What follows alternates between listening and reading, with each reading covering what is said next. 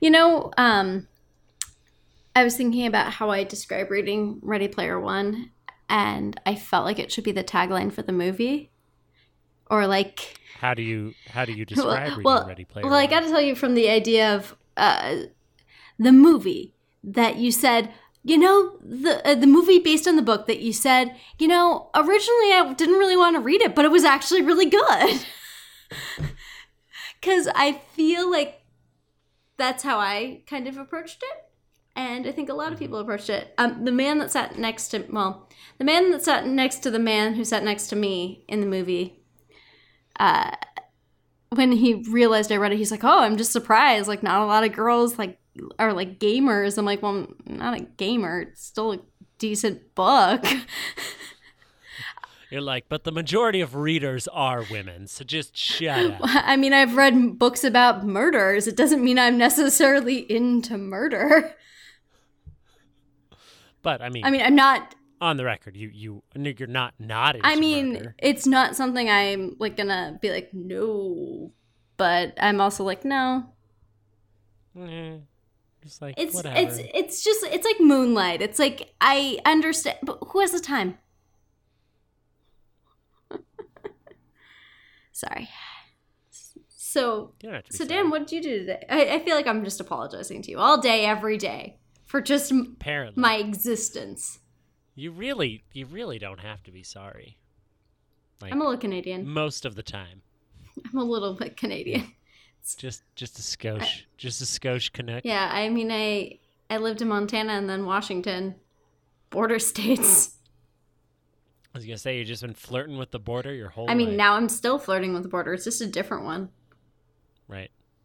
I took off my Well, like cool little hat with fur line and put on a really racist sombrero. are there non-racist sombreros? Sombreros that are worn by people native to Mexico only to prevent heat stroke. That is the non-racist That's sombrero, according to a white that's person. the practical sombrero. Yeah. To answer your question, I went and saw a little ditty by our buddy I Stevie Spielsberg. Went and saw that Ready Player One. Yeah, Oh, Steven. And I get now why the Post kind of felt like it was a phone in because he was very focused on this. He was busy. He was busy. He was a busy guy. Did you ever see AI? I need to talk to someone who's seen AI, artificial intelligence. I can't say that. Okay, well, so as the person who saw AI, artificial intelligence, that movie scared me for many reasons. And not for like any like practical reason. It was just like there was so much going on and it was creepy and depressing and weird and Haley Joel Osment never blinked. And He hasn't blinked to this I day. know. I mean, have you watched Future Man? No blinking. Zero blinking. It's weird. Method. But that movie, I mean, there's a plot somewhere in that film. But there were a few scenes towards the beginning of Ready Player One where I was like, this is what he was trying to do. He just didn't have a plot. So it was exciting for me because I felt vindicated for being that one person who saw AI, artificial intelligence. And I was like, okay, it was a stepping stone to get to this film. I also really enjoyed that my text this morning led you to assume that this movie was not good. Yeah. I was a little concerned. I was like, oh, great, this is going to be a clunker. But I was pleasantly surprised. I think it's sort of tailor-made for people like us, and I don't know how big a market that is, because there were references that I didn't get in this, and I felt like I got a lot, but there was, there was a lot in this. It was jam-packed. It had more Easter eggs than Easter. the Easter Bunny. Yeah. Easter, It was just- which happens to be soon or has just happened, depending on when we post this. I want to post it tonight, but I'm so tired. Post it tomorrow. Easter, which happens to be tomorrow. Right? And April Fool's Day, which is kind of the best thing ever, because don't you wonder if maybe the first Easter was just actually an elaborate April Fool's prank? You thought I was dead. That was hilarious. You should have seen your faces. God, you guys looked like such idiots. And when The Rock moved... Jesus! You scamp. Here, guys, have some of my blood. It's wine now. Let's get drunk. Yeah. So yeah. I mean, that's the thing is, I guess, so you haven't read the book. I have. And I didn't just read it. I read it about a year ago, so parts of it are a little rusty, but a lot of it's still there. But it's interesting because the whole book is very fan servicey. Like, it's very much about, like, people who loved the 80s and 90s. Like, it's all about that. And it's great. And so I was a little concerned that this would be fan servicey to the people who liked the book. But it wasn't, actually. It was fan servicey. The energy and the thought that went into the book, that was also resonating in the movie. It didn't feel like, oh, they're placating me because I read the book. He used different plot points to really keep with that idea. And my main example is you feel like a similar feeling during the tournament, like the different tournaments to get each key. At least the first two. And the third is like sort of similar.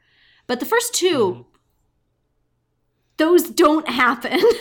Like, it's not a race. It's like, there's no, and I mean, I get why they did it. It's to be cinematic. It's to introduce characters. They added a lot to H's character, which I liked. The whole element of H being a fixer was not in the book. And I liked that. I liked that they added a lot of layers to certain characters, which was really nice. But yeah, so really, I thought it was cool because they were able to get this idea of the stress to find this key and everything without, it's a very internal book, and without doing that. And a lot of it is about him becoming a very smart, oh God, I'm trying to think. An expert regarding this genre and all the archives and everything. Like, he's like an ultimate gunter, which they show a few moments of him being that way, but he's not unparalleled, but he's in the top. He's figured a lot of this out. He's really into Halliday. He's got a hard on for Halliday. Yeah. The more they revealed about Halliday, the more I was like, I mean, the Oasis is cool, but he's kind of not really somebody whose life is worth. I mean, he's a mysterious recluse and somewhat eccentric. Like, I mean, that's who he is. Like most really intelligent and successful people, he's just exacerbated. Right. I was like, well, so this is where he went on that boat from Dunkirk. Mark Rylance. Well, you're everywhere. He really kind of disappeared into that character, and so I had a moment where I'm like, where have I seen him? And then the man who was next to me said, Bridge of Spies. He got an Oscar fairly recently. I'm like, oh, Dunkirk, he was on that boat. Which that's where it took him to computer programming school. Even though he was very old and just witnessed the death of his son's friend. That's not a Ready Player One spoiler. That's a Dunkirk spoiler. We've got layers here. So let's say right now we're gonna spoil some shit. We're gonna talk. Spoil the shit. We're gonna talk about some stuff. If you don't want things spoiled, just come back and give us a listen later. I would say go see it if you're a fan of most things in the 80s or 90s. I mean, but they do cast a pretty wide net. There's references to things that are... The Iron Giant's in it, guys. and it's awesome. I did love the Iron Giant. Not my favorite giant robot in it, but if you want to hear more, you know, keep listening. Just literally don't turn us off, and you'll hear more about it.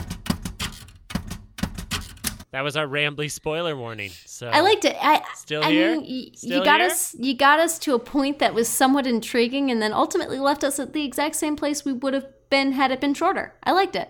Keep it in. So one thing before we talk about our characters that we liked, the characters we disliked or were confused about or what have you, is what I did not think about reading the book, and I realized really soon in this movie, is you're casting people really for their voice acting in a majority of this film, which I did not think of. And I'm like, Cyclops, I'm pretty excited about you. Like you're a star on the rise, and so let's see what you have to do. And really, he has quite the voice. But I wasn't like, oh yeah, this actor. But then I realized, like, this is a good choice to have these actors that are maybe a little lesser known. I mean, we're gonna name some names, and you're probably gonna be like, "Wait, who is this person you're talking about?" I mean, we don't have like an A-list person. I mean, you have Simon Pegg for a moment. Yep. But he did a solid 2 days of filming. He did. This. More on that later. But I mean, like, so you've got Simon Pegg, but like Ben Mendelsohn even is not a person that people immediately will get the picture in their head. So you're putting a lot into relatively young actors' laps, and fairly, not inexperienced, but they've got like fresh commodities. Yeah, maybe? Fresh commodities. I appreciate that. Just edit out when you just said that and just pretend like that's just a word phrase that I came up with. Now, it's your word phrase. It's my word phrase, not yours, mine. I'm older. No, but you're putting a lot onto these shoulders, and specifically onto their voice acting, which I did not think about. And I really like that. I was really afraid when I saw the first trailer, though, because I was super confused how they were going to make all the things that they were putting in, because it's just like, Easter egg. Hey, do you like Freddy Krueger? He's in here, and Chucky's in here, and whatever, and here's the Iron Giant. And I'm like, how are they going to make this work? And they made it work. So kudos. You confused the shit out of me, but you made it work. Let's talk about characters. Yeah, I think, why don't we break down two that we liked? And I know you've got notes on one character, and I definitely have some serious thoughts on another. All right. So, getting up the Ready Player One IMDb. So really, let's talk about that Ready Player One. The savior, honestly. The titular player. His screen name is Parzival because he's read a book. And his name, because his dad wanted his kid to sound like a superhero, is Wade Watts. Let's talk about Ty Sheridan, Dan. Oh, Ty. Ty. Are you tired? A bit. I'm a bit Ty. Well, the fact that he was wearing the visor, I was like, nah, X-Men. Yeah, it is pretty funny for like the 5 people who saw Apocalypse. Yeah, right. For us, the 5 people who saw the end of Apocalypse, who didn't walk out, he has a little bit of Luke Skywalker's disease, which is, the burden of being the kid going through the hero's journey is you're probably going to be a little whiny, you're probably going to be a little optimistic, you're probably going to, you have to start from a certain place to get to another place. My biggest complaint with him was that he fell in love just a little too hard, a little too fast, but he's a teenage kid, and that's what they do. So I couldn't really hold it against him. I was about to say, you judging someone for, like, falling hard real quick. But when I do it, there's poetry involved, not just blurting out of feelings, at least not sober. However, to to your point about voice acting, he really carried his avatar. He really carried Percival very well. Most of the live action stuff, which is, what would you say, 25% of the movie? Yeah, I mean, if we're talking specifically for his character, I would honestly say less, but because I think a majority of it really was in the headquarters with Nolan Sorrento. Like, he's really, his live action is pretty limited. Yeah. So as it should be. For somebody who isn't on screen a whole lot, like his on screen time it's good. It's serviceable. He's believable to his circumstances. I think he can be a little teenagery, a little hard and fast with his idealism. I didn't like that he'd never mourned his dead aunt, really. Like, it was just, I understand that, it was a rough situation, but literally the only family you have left in the world is blown away, and it's kind of like, moving on. That's the only moment I really wanted for him. But other than that, his character in the game was great. The animation in this is stunning. This gave me faith that we can do animation geared towards adults in the West, because the expressiveness behind his voice work and the conviction and the subtlety therein really sold that character. Like, when he's giving his rousing speech at the end, when they cut back to him in the real world, it completely takes the winds out of the sails. It's a bunch of kids standing in a van, and he gestures, and it looks so silly. But in the context of the world, it was up there with, like, your Avatar: The Last Airbender, Legend of Korra style animation, where you really buy those characters despite the fact that they're cartoons.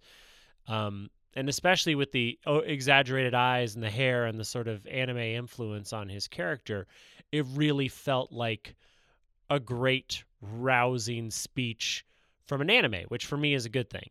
But in like a less niche way, I'll say. Like, his voice work was good. It was really solid, stand-up stuff. I think he carried the story well. I wish that they'd made up their mind as to how much voiceover they wanted to give him. Like, to just do the little bit at the beginning was fine, but then when the voiceover motif was dropped where he just explains things, I don't know. That bothered me on a structural level, but that's not his fault. He was an enjoyable character. I really liked watching him race. I liked watching him dance. And the Buckaroo Banzai thing was perfectly obscure. Cheers to the 3 people who understood what that reference was. I know what it is, still haven't seen it.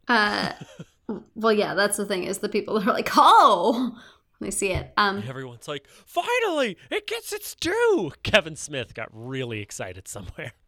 Oh, he shouldn't get excited. No. Oh, God. Way to go, Adair. Way to just bring this ship down. Hey, he's already lost 26 pounds. He's very, very excited about it. Yep. I think you make some really, really good points. I think that it is a really lovely... he does a lovely job, in my opinion. It's funny because your notes make total sense to me, but having read the book, there's a few things that kind of made more sense to me in them that didn't bother me. So this is what I was excited about, is because certain things... Of my illiteracy. No, yes. no. Go on.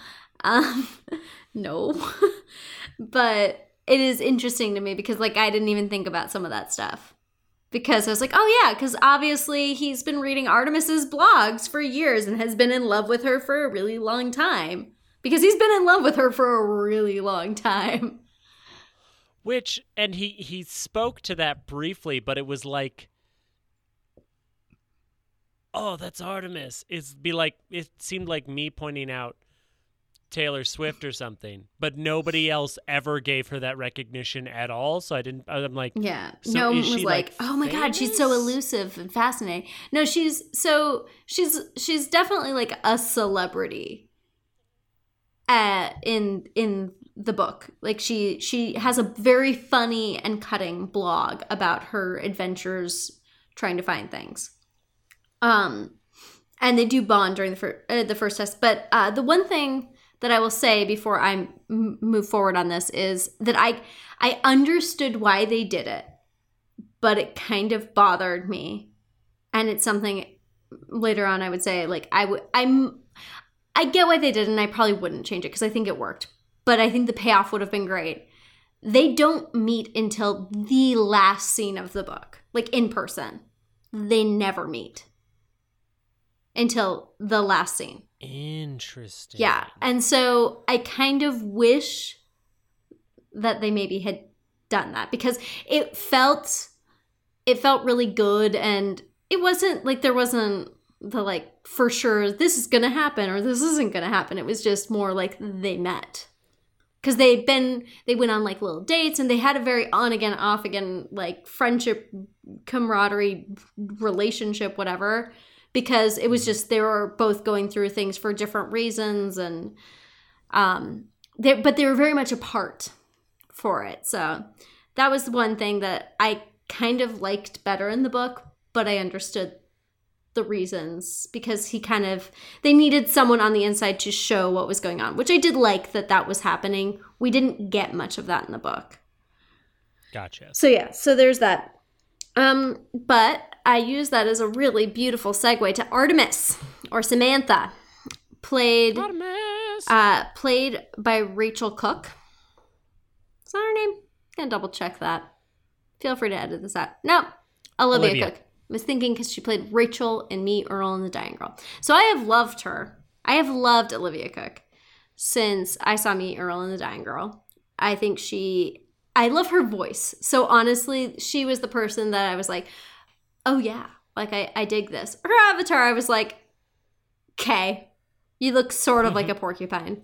But I imagined her to be a little less skin tight clothing, a little bit more like just kicking ass, getting things done. Not that she doesn't do that. Olivia Cook, I actually just saw Thoroughbreds, which she stars in, and she really was the saving grace of that movie. I thought that movie would... I have a lot of feelings about that movie. I'm not going to talk about it right now. But her character was just really fascinating. And so coming off of that into this, I love her. I love her so much. And she had a lot more to do in this movie, which I loved. I thought her being part of a resistance was a little bit... It didn't feel terribly natural. She, as a character, always seemed like an independent person. And so that was a little hard for me to get behind. She never was part of like a resistance. So I don't know. I would have liked it a little bit more if they maybe played her almost like a Jyn Erso, like a reluctant heroine. Jyn Erso from Rogue One, not just because Ben Mendelsohn is the bad guy. Just realized that. And also his like second in command was an officer in Force Awakens. So we've just got double Star Wars. We've just got some shitty people.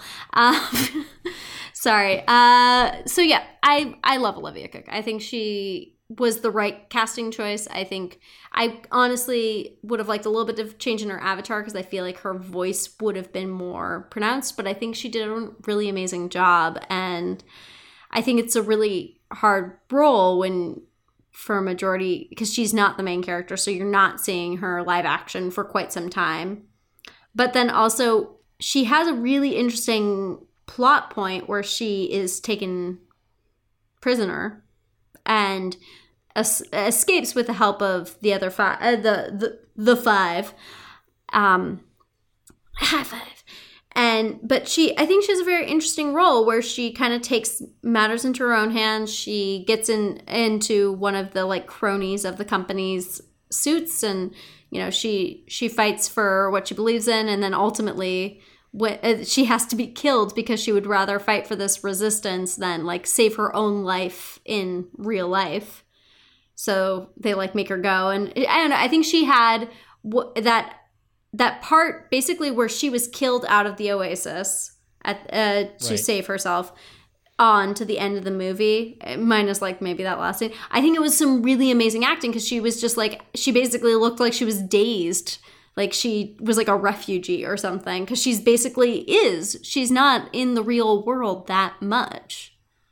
And so yeah. Well, and having seen the trailer for Thoroughbred, but not seen the movie, and having really enjoyed her in this, I'll definitely want to watch that movie at some point because she was great. I agree with you 100%. I think she took what could have been a manic pixie dream girl and really gave it depth and personality and a go-getterness instead of like a playfulness that I could see being tempting to a lot of actresses of like, I'm going to be the fun one who kind of teases you a little bit. It's like, no, she wants to get shit done. And I really enjoyed Artemis. She was my favorite in the whole shebang. I agree. I felt like she was the MVP of this film. I think that's also impressive considering we aren't hearing her point of view. We aren't hearing her narration. And yet you're rooting for her. And she can, I have to say, I didn't expect to like love this one scene, it's not, just thinking about it made me laugh. Sorry, it's not live action, but it's that scene right after Parzival, like the five have gotten the first key, and he's in the archives, and the big and like the alien comes in, and then it dissolves and it's her, but she still has the little alien as a puppet. She goes, she just does a line, like that was an amazing moment, and you could kind of see, like I get it's animation, but you could kind of see her personality in it, and I loved it. It was so good. Yeah, when she goes from being the four-armed orc to the alien there, like that was classic. And then she's just like, that was a great game. No, and I mean, she was great. Like she was a perfect level of sarcasm and kindness too. Like she didn't feel like a bitch. She didn't feel overly sympathetic. She felt like she was there and she wanted to help, but she wasn't going to sabotage. You trust her. Like you trust her. We're in a place where you really can't trust most people. T.J. Miller. But yeah. I don't know. I was so happy with the casting of her. Like when I found out that she was cast. I liked her enough in this that I want to watch Bates Motel now. Yeah, she is in it briefly. Well, not briefly. She's in it for a bit. I haven't watched it. I just know what she's in because I stalk her religiously. Olivia Cooke, I love you. See, if you haven't seen Earl and the Dying Girl, see it. Fine. It's really good. The book's really good. The movie's really good. She plays the titular dying girl. Oh. Yeah. Her name is Rachel. Yeah. So. Was there a character that you maybe had some thoughts about, or some questions, or some negative feelings, I think with how you phrased that, perfectly well. Some leading. Can I lead you by the nose? I think you can lead me. Yep. I want to do that. I think I'll take your little tiny hand and let you lead me. Bunch of people just pulled out their headphones. What is really that high. Only dogs can hear it. My dog's just trying to escape. So it's hard for me because I also come in from this like thinking about the viewpoints of the novel and what was going on and everything. I felt like Simon Pegg, who played Ogden Morrow, the original co-founder of the Oasis with Halliday, was very underutilized. He is not nearly the character he was in the book that he is. he's a side character very much in the book, but he's in flashbacks and a surprise cameo, and then he's like in one scene at the end, and it was really underwhelming. Like that whole dance scene that originally took place at a party he threw and invited them to, and they also, I mean, and yeah, I have some notes about the fact that they never commented on, there are certain places you can get hurt in the Oasis, and there are certain places you can't, but that's beside the point. Like, that doesn't matter. Like, well, that's just video games in general, though. Like, typically, when you're in the town, you can't be hurt. But once you go out questing, then well, you can yeah, be and hurt. like that led to some plot things. But I understand why it was cut, because dragging, and why. Like, I think it's generally known. But he was in it a little bit more. He was a reclusive, millionaire. He was, or trillionaire, whatever the fuck. But he was sort of funny and interesting. How they substituted it was that he, in fact, was in the game, but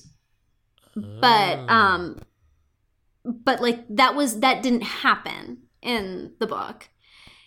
But what I liked that they changed from the book is that he was the person who gave him the coin from a bet, because it was the most boring scene in the entire book that he got that damn coin. He literally just like played an arcade game from start to finish in like this planet that was based on Halliday's like hometown. He just played this game. It kills the plot dead for like 5 minutes. And so, I mean, it's fine. It's really well written. I didn't want to see it. And so I get that they really just like made it a very quick moment, and then it's just like done. And it was their way of kind of including Simon Pegg into that. So yeah, Simon Pegg basically is he sort of is, he's like the librarian of the Oasis. He keeps all of the archives, and he's fine. And then he's in a lot of the flashbacks, and then he is in one scene where he is very old. But I would have liked them to kind of allow us to slowly get into that understanding of Simon Pegg as a character. Well, I feel like Simon Pegg, in and of himself, appearing in this movie is like an Easter egg, because Simon Pegg is so much just a walking pop culture reference that I was like, of course Simon Pegg's in this. Simon Pegg would like contractually have to be in this. It's part of how he exists in this world. If we don't say Simon Pegg 3 times, he doesn't exist anymore. That's true. But yeah, so I would say that was probably my biggest issue, is Ogden Morrow and the use of him. I liked how they did bring him in an extra part of this. They killed a part of the book that I felt would not have worked for film. But I would have liked to see him more doing other things. I felt like they underutilized him. I'm sure it's, there's probably some stuff on the cutting room floor, but you really care about him a bit more in the book. And I think that's sort of what it's meant. You care about their friendship a bit more, I feel like. And that wasn't really the case. It's a lot more about this weird love triangle. And that's whatever. Which, the fact that, we only got the Kira briefly in the Shining area I was like, well, that was kind of a letdown considering how much this was about. But then having it kind of be about their friendship at the end, I was like, okay. I guess it was.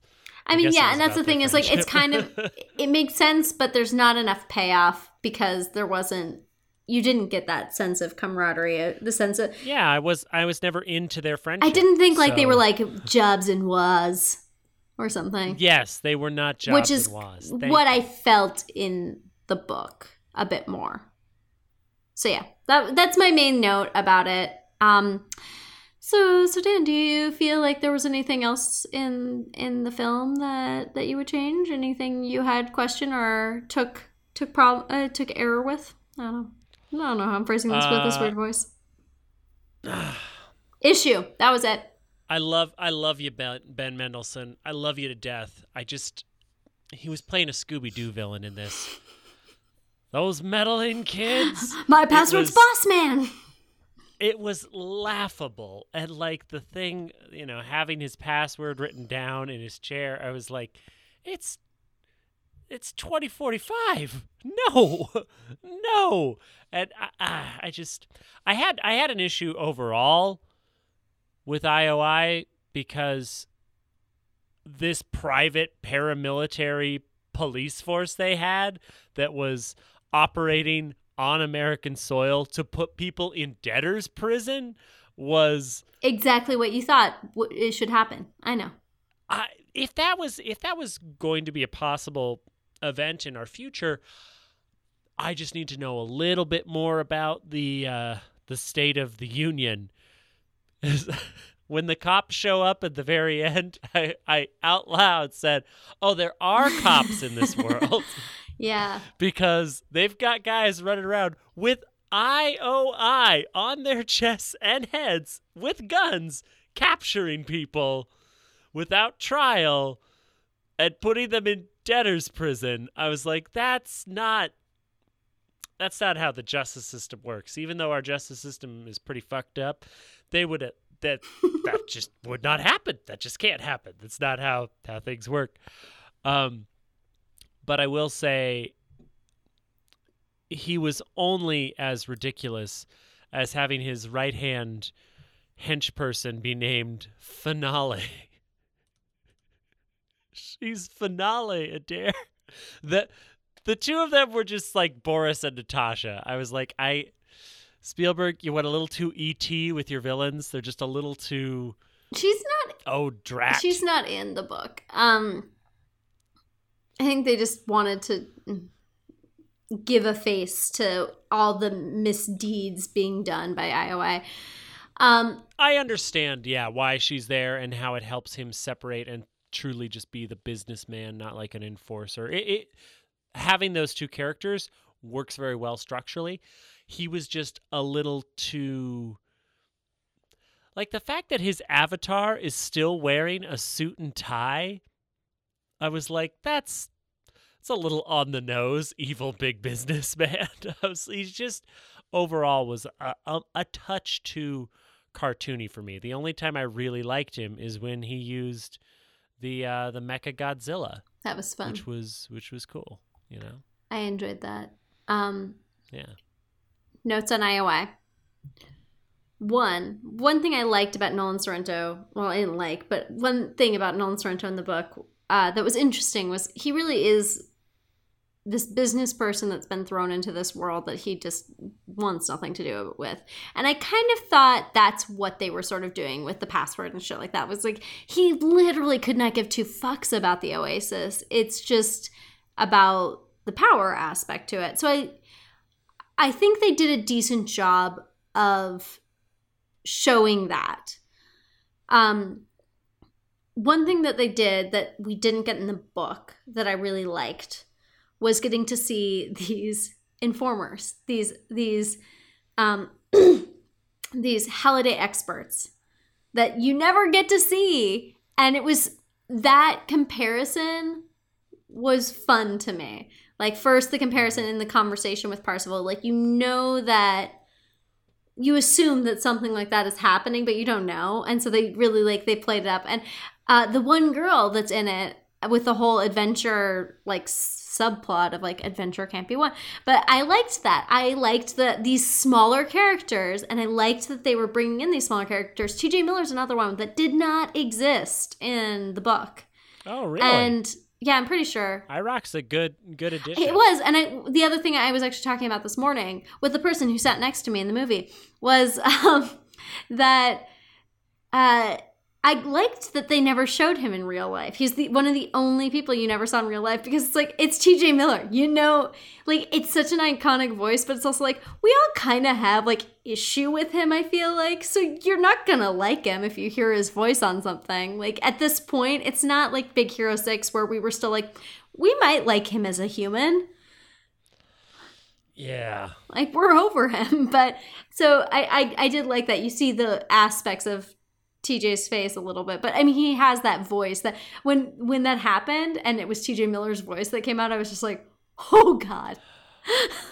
And so that was great. That was a nice surprise for me, because I think there's like some people, like some bounty hunters and some people that have some magical objects, but I don't feel like his particular character was ever mentioned. I mean, if I'm wrong, feel free to tweet us. Feel free to write a scathing comment on a photo on our Instagram or Facebook, or email us. I don't care. Like, tell me. I love being proven wrong. It makes me happy. It gives me something to work towards. Exactly. That's why she's wrong all the time. She loves it. Mm-hmm. I'm not wrong because I don't want to be wrong. I'm wrong because I want to be wrong. That's exactly the best way to be wrong. I'm ignorant because I choose to be. You and the rest of America. I think that I think that you're definitely right. It works. I enjoyed the minor characters and sort of the menagerie of characters. I think this movie works best when it is diffused, when it is a team movie, when it's an ensemble piece. But when it focuses too much on one individual character were the moments where it started to feel weak to me. Definitely. I think that's just where it starts to drag. Can I say, based off of Wrinkle in Time, I love that they had, a little 11-year-old, 12-year-old show, and they did not make a big fucking deal about it. Like, they made a joke about it, and like he's like, ninjas don't hug, and he's like, yeah, no, I get it. Like, I'm 11 or 12. Like, do you think I really want to say that? Like, kill me first or something. Should I walk around with a sign that says "Kill me first"? I'm 11. Yeah. I did like that.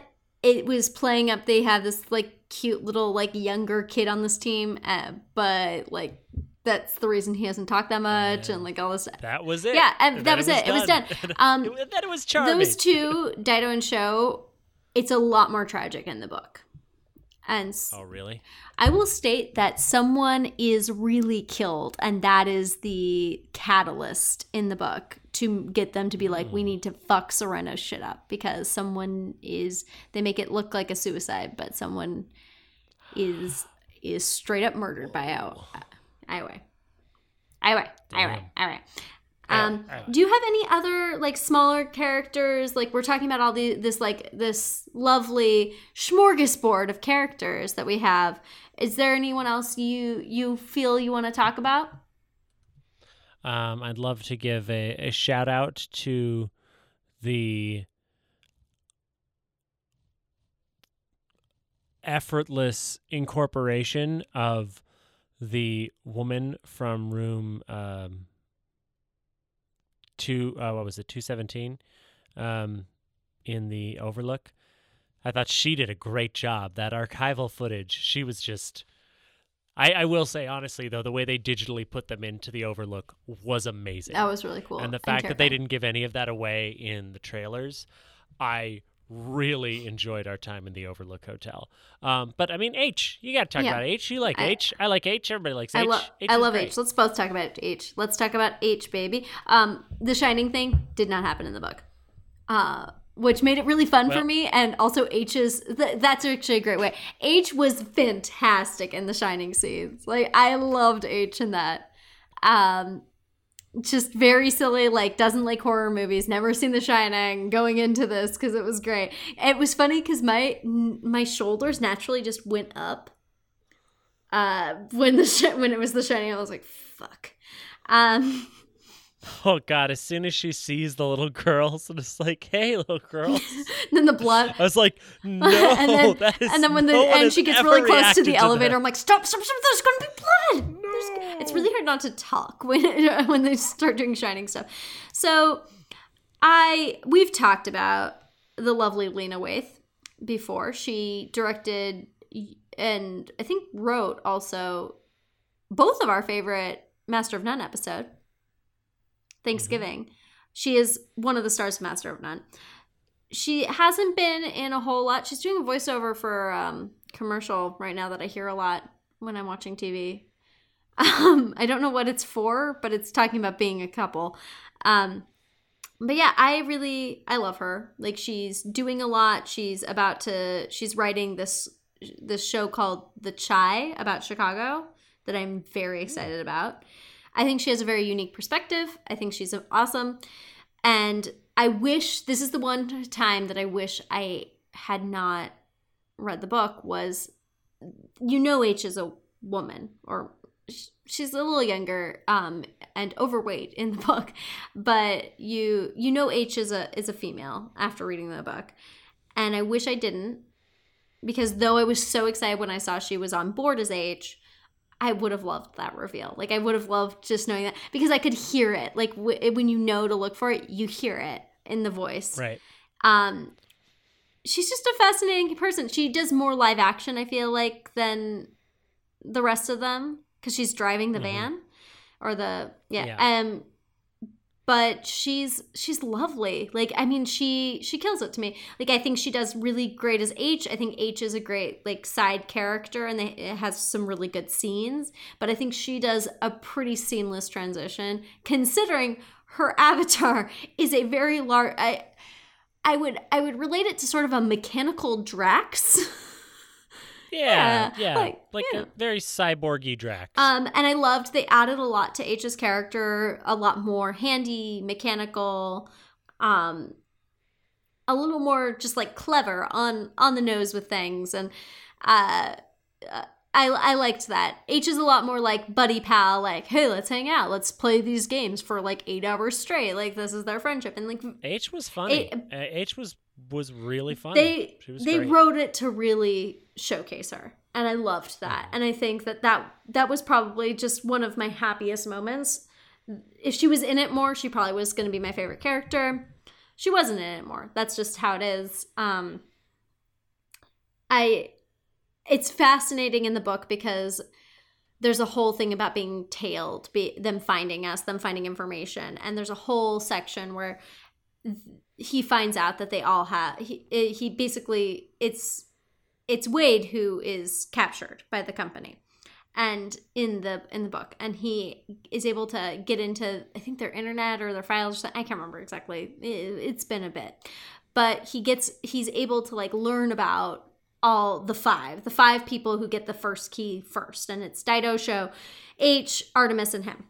And so he finds out more information. So he gets like real names or like photos or something. And there's a fascinating thing about like H, there's no information, because the whole deal with H is just drives around the country in this car, like playing, cool. But like never stays in one place for too long, doesn't keep information for too long, like has been sort of not like orphaned, but she's gay, and so her family kind of doesn't want anything to do with her. So she's basically just off the grid, and has been for a long time, and the Oasis is sort of her salvation for that. And so there's a lot to that character, and I always loved that character because of that.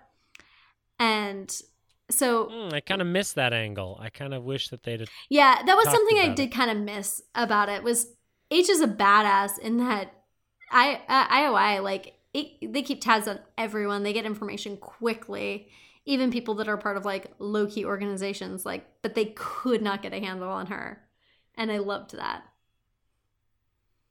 So yeah, I think Lena Waithe was the perfect casting though, and she made me really, really happy, and I loved it.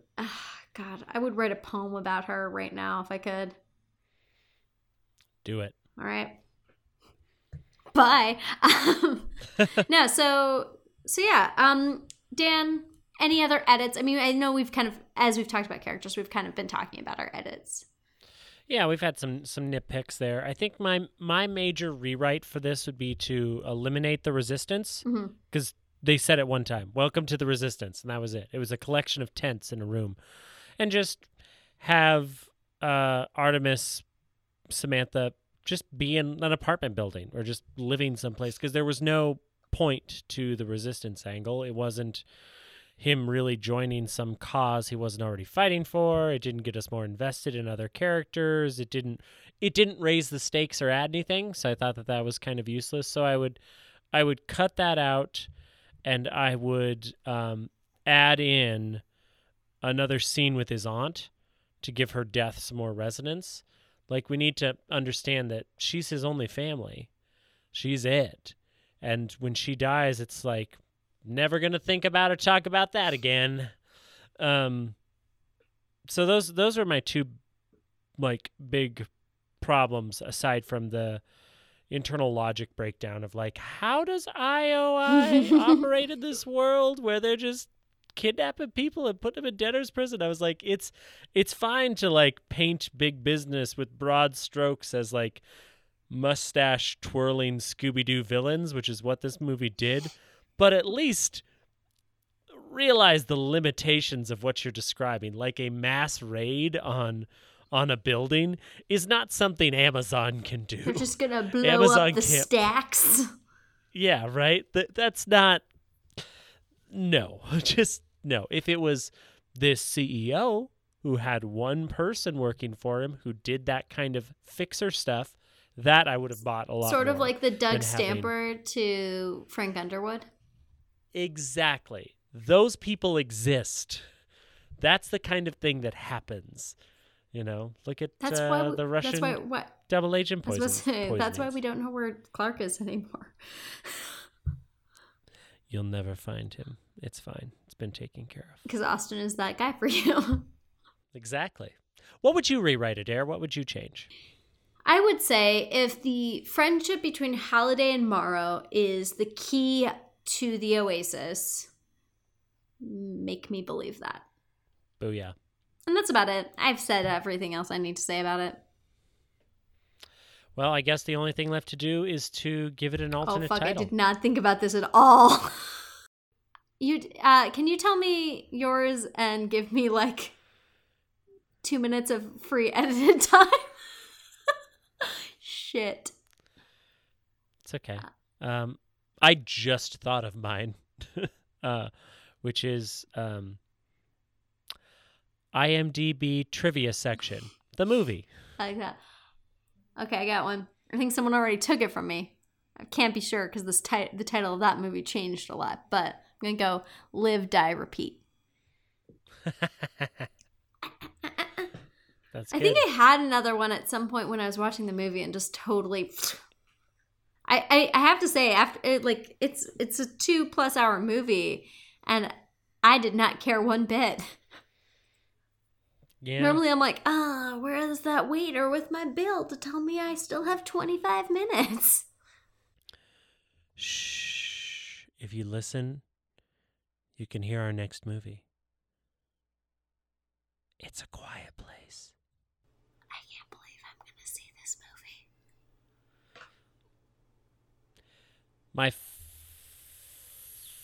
Wow. Don't know what I was going to say. I really was curious, too. Our next review will be A Quiet Place. But in the meantime, if you want to go to the movies this weekend, I would recommend seeing Ready Player One.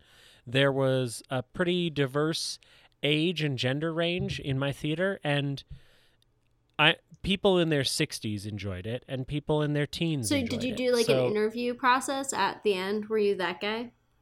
No, just the people voiced their opinions very loudly as soon as the credits started to roll. Well, I liked it. Oh, that was fun.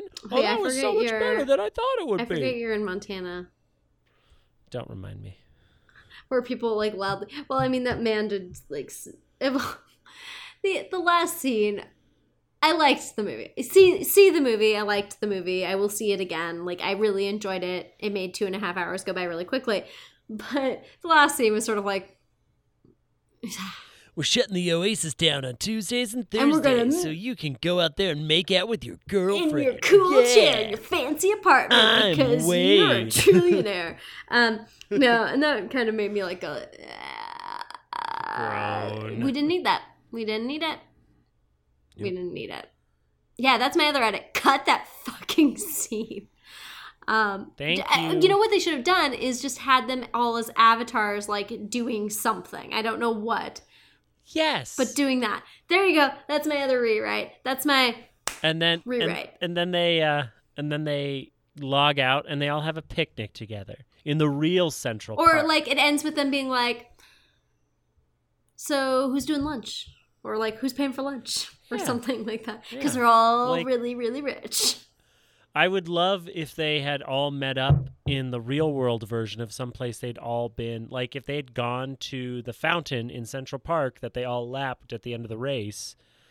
And when You we know. hear a loud noise and they all jump because they think it's Kong. Right? Yeah, No one gets past Kong. unless you go under him. That was a cool scene. The going That under was a that. dope That was scene. super fucking cool. The cinematography in this movie was pretty solid fucking in cool. the VR. In the real world, it felt a little more like The Post and a little less like Jaws, but it was really good in there. And I gotta admit, the fanboy in me, that final battle was a happy kid. Like the Gundam bit was fucking amazing. I was like, yeah, fucking love Gundams. You know what I love is you get so excited that your camera blurred. Yeah. Yeah, go see it. I give it an A-. Yeah, I'd give it a B+. You always do that. You always just have to go slightly under because you're like, you know what? My palate's a little more discerning than Adair's boob.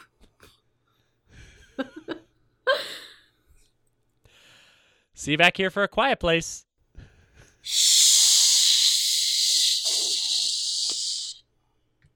Slow Claps and Rewrites is effortlessly produced by Daniel Query and Adair Rice. Editing is executed by Daniel Query to the best of his abilities. Slow Claps and Rewrites is a volume in the Secret Weapon Productions library. Copyright 2018, all rights reserved, in perpetuity, like Mickey Mouse.